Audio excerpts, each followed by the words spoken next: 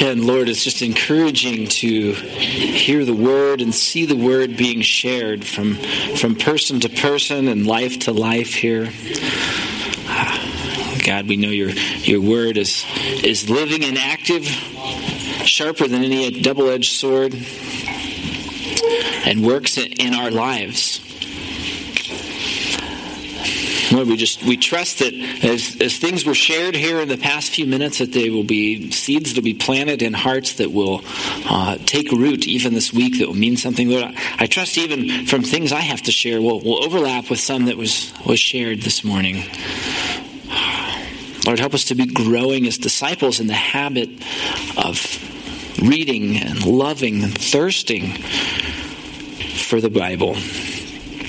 In Jesus' name we pray. Amen. All right, so I'm going to give you a couple of thoughts of things I read this week from the Bible, and hopefully this will encourage you. This is not particularly complex, but I'll share a couple of things, and we'll continue worshiping together here. This week I read Psalm 31, so I'm sure if you're in the one-year Bible, you also did. And I came across these verses 3 to 5. David speaking, he says, "For you, God, are my rock and my fortress, and for your name's sake, you lead me and guide me." And then a verse later, he says, "Into your hand I commit my spirit." Now, you may recall, as we've talked about it in weeks past, we could take a real simple methodology to reading the Scripture. As we read a Scripture, we read some Scripture, we write that down, and we have, remember our soap analogy, Scripture, and we make an observation about that Scripture. We trust God to show us an application from it, and then we pray, right? And so here's my observation. My observation is that this is what Jesus said while he was on the cross. There it is on the screen, Luke 23:46. Jesus, calling out with a loud voice, said, "Father, into your hands I commit my spirit." And having said this, he breathed his last. So there we are in Psalm 31. And David writes the words that will be Jesus' last words before he dies on the cross. I thought, wow, that's pretty significant. But I had a couple of specific thoughts I wanted to share with you this morning from this. The first one is this, is that Jesus knew Scripture. You go, well, he was God. Okay, so he was God, but he knew the Scripture. And not only did he know the Scripture, he took the Scripture and applied it to his life in the moments when he needed to. It was probably the most important moment of his life right there. And he spoke the Scripture, even at that point of agony and death. And so what's my application? Well, we can come up with a real simple application from that. I too, if Jesus can do it, I too should learn and know the Scripture and apply it to my life, even in moments of agony and great trial. Second thought I had from this was that David was responding to God. He didn't just sort of, without context, say, "Yeah, God, here's my spirit. Into your hands I commit it." He didn't say, "Here, I'll give you my spirit and you give me something else." No. What did he say? He goes, "You are my rock and my fortress. You have done something for me, and so I, in response, give you everything." There's a response there, and this is not random. But why commit my spirit? Why not something else? Well, why does he do it? Well, a couple of reasons. The first one is that because God himself, right there, God offers himself to us as a fortress. You are my fortress. God offers himself. Well, what is a fortress? Well, I started thinking about a fortress, and I was reminded of this fortress. Hopefully you can kind of see this on the screen. I'm not sure how many people have been to Israel. I had the chance to go there about 15 years ago, and there you can kind of see on a mountain, right in the middle of the picture, there's this castle. This is the fortress of Nimrod. Now, I know that's kind of a weird name in our culture. It had been something different there, but this is a fortress that protects the route between Israel and Damascus. This was not from Bible times. This was built in the 1200s during the Crusades by the Muslims to protect that trade route. But this fortress sits on top of the mountain, and it is a stronghold. Having been there and walked through it, the walls are thick and tall, the cliffs are sheer. Nobody's going to take it over. And in fact, nobody did. It lasted until the 18th century when it was finally destroyed by an earthquake. So that gives you an idea. This is the idea when I think of fortress. God is my fortress. He is this place I can run to that is going to be utterly safe and secure. And so David was saying, hey, God is a fortress. And so I'm going to commit my spirit to God because he's a fortress, but I'm also going to commit my spirit to God because God wants a relationship with me. See, he didn't say, God, you're a fortress and you're forcing me into it. He didn't say, God, you built a fortress around me so you can have my spirit. He said, there, you are a fortress, you have offered it to me, and I will commit my spirit to you. So my application is this, is that to be protected by the fortress of God's love, I must go in. I must submit my spirit. I got to submit my will, my desires, my passions. If I'm going to have access to and protection from this fortress, I have to submit myself to him. And I do this in response to his love for me, his love that offers that fortress to me. So that's my thought from Psalm 31, 3-5. The next passage I looked at, read this week, as I'm sure a number of you did, read in Exodus. In Exodus 28, the entire passage, it would take a long time to read through it. The summary of Exodus 28 is God is laying out instructions for how to make priestly garments for Aaron to be the high priest, right? And he says, you shall do this, and you shall do that, and you shall do this. And it's all, I don't know if you've noticed, if you've read it, it's very, very detailed. You've got to have a certain number of stones of a certain type, and you've got to put them in a certain order and engrave them a certain way and stitch things a certain way, and then he's got to have a turban and all this other stuff. And it goes on, and it talks about, the sacrifice and the blood. You've got to do certain things certain ways, and it's all very specific.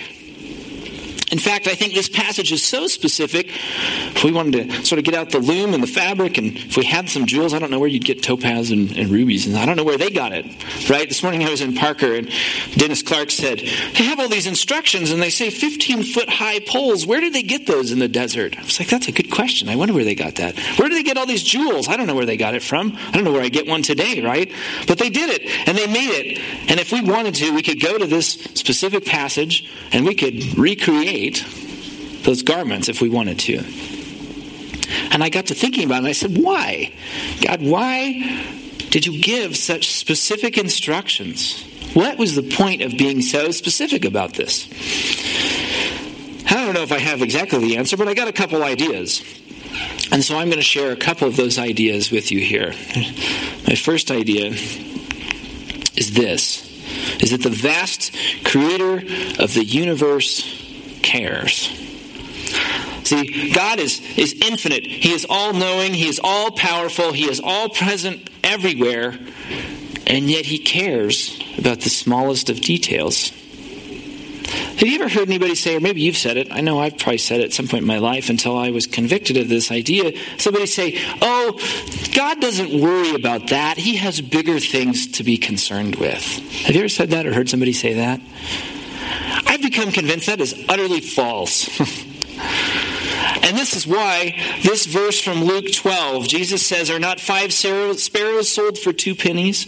And not one of them is forgotten before God. Why, even the hairs of your head are all numbered. Fear not, you are of more value than many sparrows. See, I think about the complexity and the order and all the amazing things and all the things going on in my body, and I think probably the least important fact about my body is the number of hairs on my head, right? And that number is changing. I have 6 children. They're falling out and turning gray. But God cares. See, God is infinite, and he has infinite capacity, and we think about God like us, and we say, I don't have the bandwidth for that. Doesn't matter. God has the bandwidth. God cares about the details. He cares about the details of your life. Don't forget that. The second idea I get from this passage is this. God asked them all to do this because he wanted to know if they would be obedient or not. Do you like my clip art on the screen? I love it. And as I was talking to my wife, the idea that really came to my mind is sometimes as parents, we ask of our kids that they do things, not really for the sake of the doing the thing, but for the sake of knowing, do I have their heart? Will they be obedient? And actually, the clothes analogy works pretty well because we have a number of kids, and our older kids, of course, are able to dress themselves and, generally speaking, pick out clothes that match and are clean and so forth, and they'll do that. But the younger ones really look up to the older ones. The younger ones see the older ones doing this and say, I too can pick out my own clothes. And many mornings we'll be sitting there reading our Bibles or getting breakfast ready, and these younger ones will come down and we'll be like, what are you wearing? Right? And, at some point you go, well, you're wearing stripes and plaid, or you got like wind pants on and a tank top and it's snowing outside. Like, what are you doing? We're homeschoolers. We don't really go a lot of places, so it probably doesn't really matter. It really doesn't matter. Like, their clothes, okay, that's probably fine. But we still tell them, go back upstairs and change, and put this on and this on and this on instead. And we're not doing that, because we're going to try to be presentable or there's some reason, but we're doing it because we want to see, are our kids obedient? Do we have their hearts? Will they listen to what we say and do what we ask of them to do? And so I think there's something here in this passage where I go, what if the seamstress there who was making the fabric and sewing the garment for Aaron the high priest had accidentally mixed up the order of those stones, or had kind of missed a stitch, or maybe got one less pomegranate around the cuff, or whatever the thing was. Like, would Aaron have walked into the presence of the Lord and the Lord been like, can't talk to you, man, you missed the stitch? I don't know, but I don't think so. I don't think that's what's going on here. I think what's going on is saying, well, you could probably show up and worship me in whatever garb, but are you going to pay attention to the detail? Are you going to be obedient to what I said? Do I have your heart? So I think maybe that's something that was going on here as well. The third idea I have about this is that God was creating specific instructions for worship. And I would in turn say he still has specific instructions for our worship. Now, look, we don't have to deal with the garment and the 15-foot high poles and the stones and the turban and all. We don't have to deal with that, right? Because by God's grace, he gave us his son, Jesus Christ, and Jesus Christ is now our high priest. And you know what? We'll let Jesus take care of whatever garment he's got to wear before God when he stands before him. Amen? But he still has instructions for how we should worship. And he's given us those in the New Testament. And they apply to a number of different things of how we get together and the things that we say and the things that we do and the way we conduct ourselves. But I thought I'd focus on one today and then let us practice it together. And that's the Lord's Supper. And so here's some of the instructions. This is from Jesus himself, from Luke chapter 22. You can find a similar passage in the other Gospels. And Jesus took a cup, and when he'd given thanks, he said, "Take this and divide it among yourselves.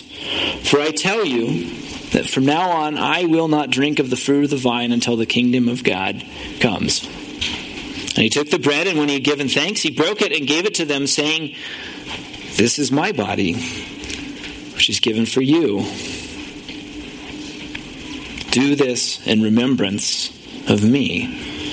And likewise, the cup after they had eaten, saying, "This cup that is poured out for you is the new covenant in my blood."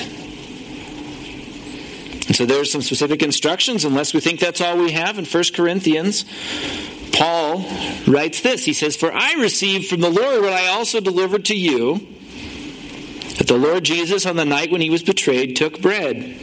And when he had given thanks, he broke it and said, 'This is my body, which is for you. Do this in remembrance of me.' In the same way also he took the cup after supper, saying, 'This cup is the new covenant in my blood. Do this as often as you drink it in remembrance of me.' For as often as you eat this bread and drink the cup, you proclaim the Lord's death until he comes. Whoever therefore eats the bread or drinks the cup of the Lord in an unworthy manner will be guilty concerning the body and blood of the Lord. Let a person examine himself then, and so eat of the bread and drink of the cup. For anyone who eats and drinks without discerning the body eats and drinks judgment on himself. That's from 1 Corinthians 11. So we got some instructions here. What do we see from these instructions? Well, I think there's 4 things. You can probably come up with more, but I'm going to focus on 4 things here, and then we're going to practice this together. The first one, according to Christ's command and Paul's reinforcement, is that we as believers should take a specific meal for the purpose of remembering Jesus' sacrifice. Now, meal, how do we define meal? We don't get a whole lot of description of what that is, but a meal, a coming together, a taking of these elements, and we do it why? To remember. Jesus is very clear. Do this in remembrance of me. So we remember the sacrifice Jesus made for us. Second thing I see from this is that it should have 2 elements. One is a bread and one is a cup. Now, if this had been Old Testament times, I don't know, maybe God would have said it must be whole wheat flour mixed with exactly 3/4 cup of hot water, and you got to put some flax seed in there. Oh, but we need to have a gluten-free option over here. But he didn't say that, right? He said bread. So what is bread? I don't know. Bread could be probably all kinds of things. We're not going to put Caesar salad back there on the table, right? We know that's not bread. We know what bread is. So here we do a gluten-free cracker so that everybody can participate. And then a cup, the same thing. What is a cup? Is it wine? Is it juice? Is it something else? No, it's a cup. It's something we drink. It should have these 2 elements. Third thing I think it should have is it should be done together as a body of believers. The instructions are very clear. We come together. We do this together. Jesus was together with the disciples. It is together. Could you take the Lord's Supper or communion or these elements? Could you take them by yourself? Sure. You totally could. You could take them by yourself, but is that doing this thing? No, it's not. It says do it together. And so we do it as a body of believers. Now, there may be some of you here today who don't count yourself a believer, and we're glad that you're here and you're welcome here as part of that. But this is in remembrance.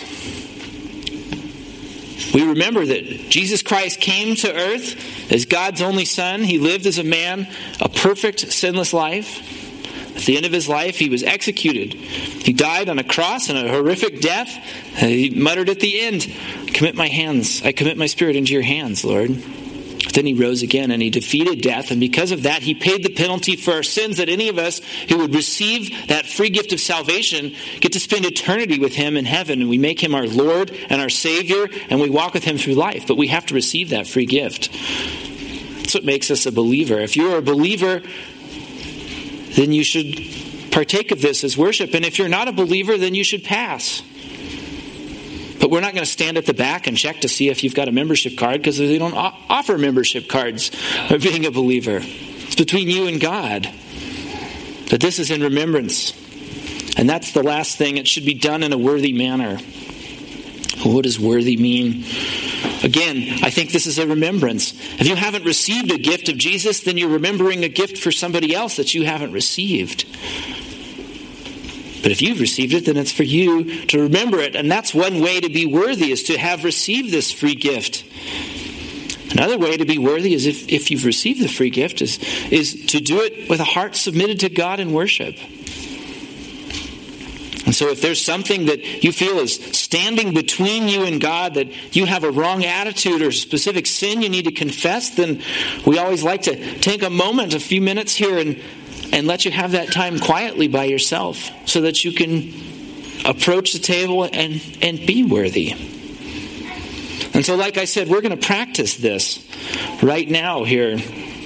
We've got a table, I think one table set up in the back there, and there's a cup and there's the crackers. And so we're going to take a minute and you can just sit quietly in your seat. We have two tables, one on either side.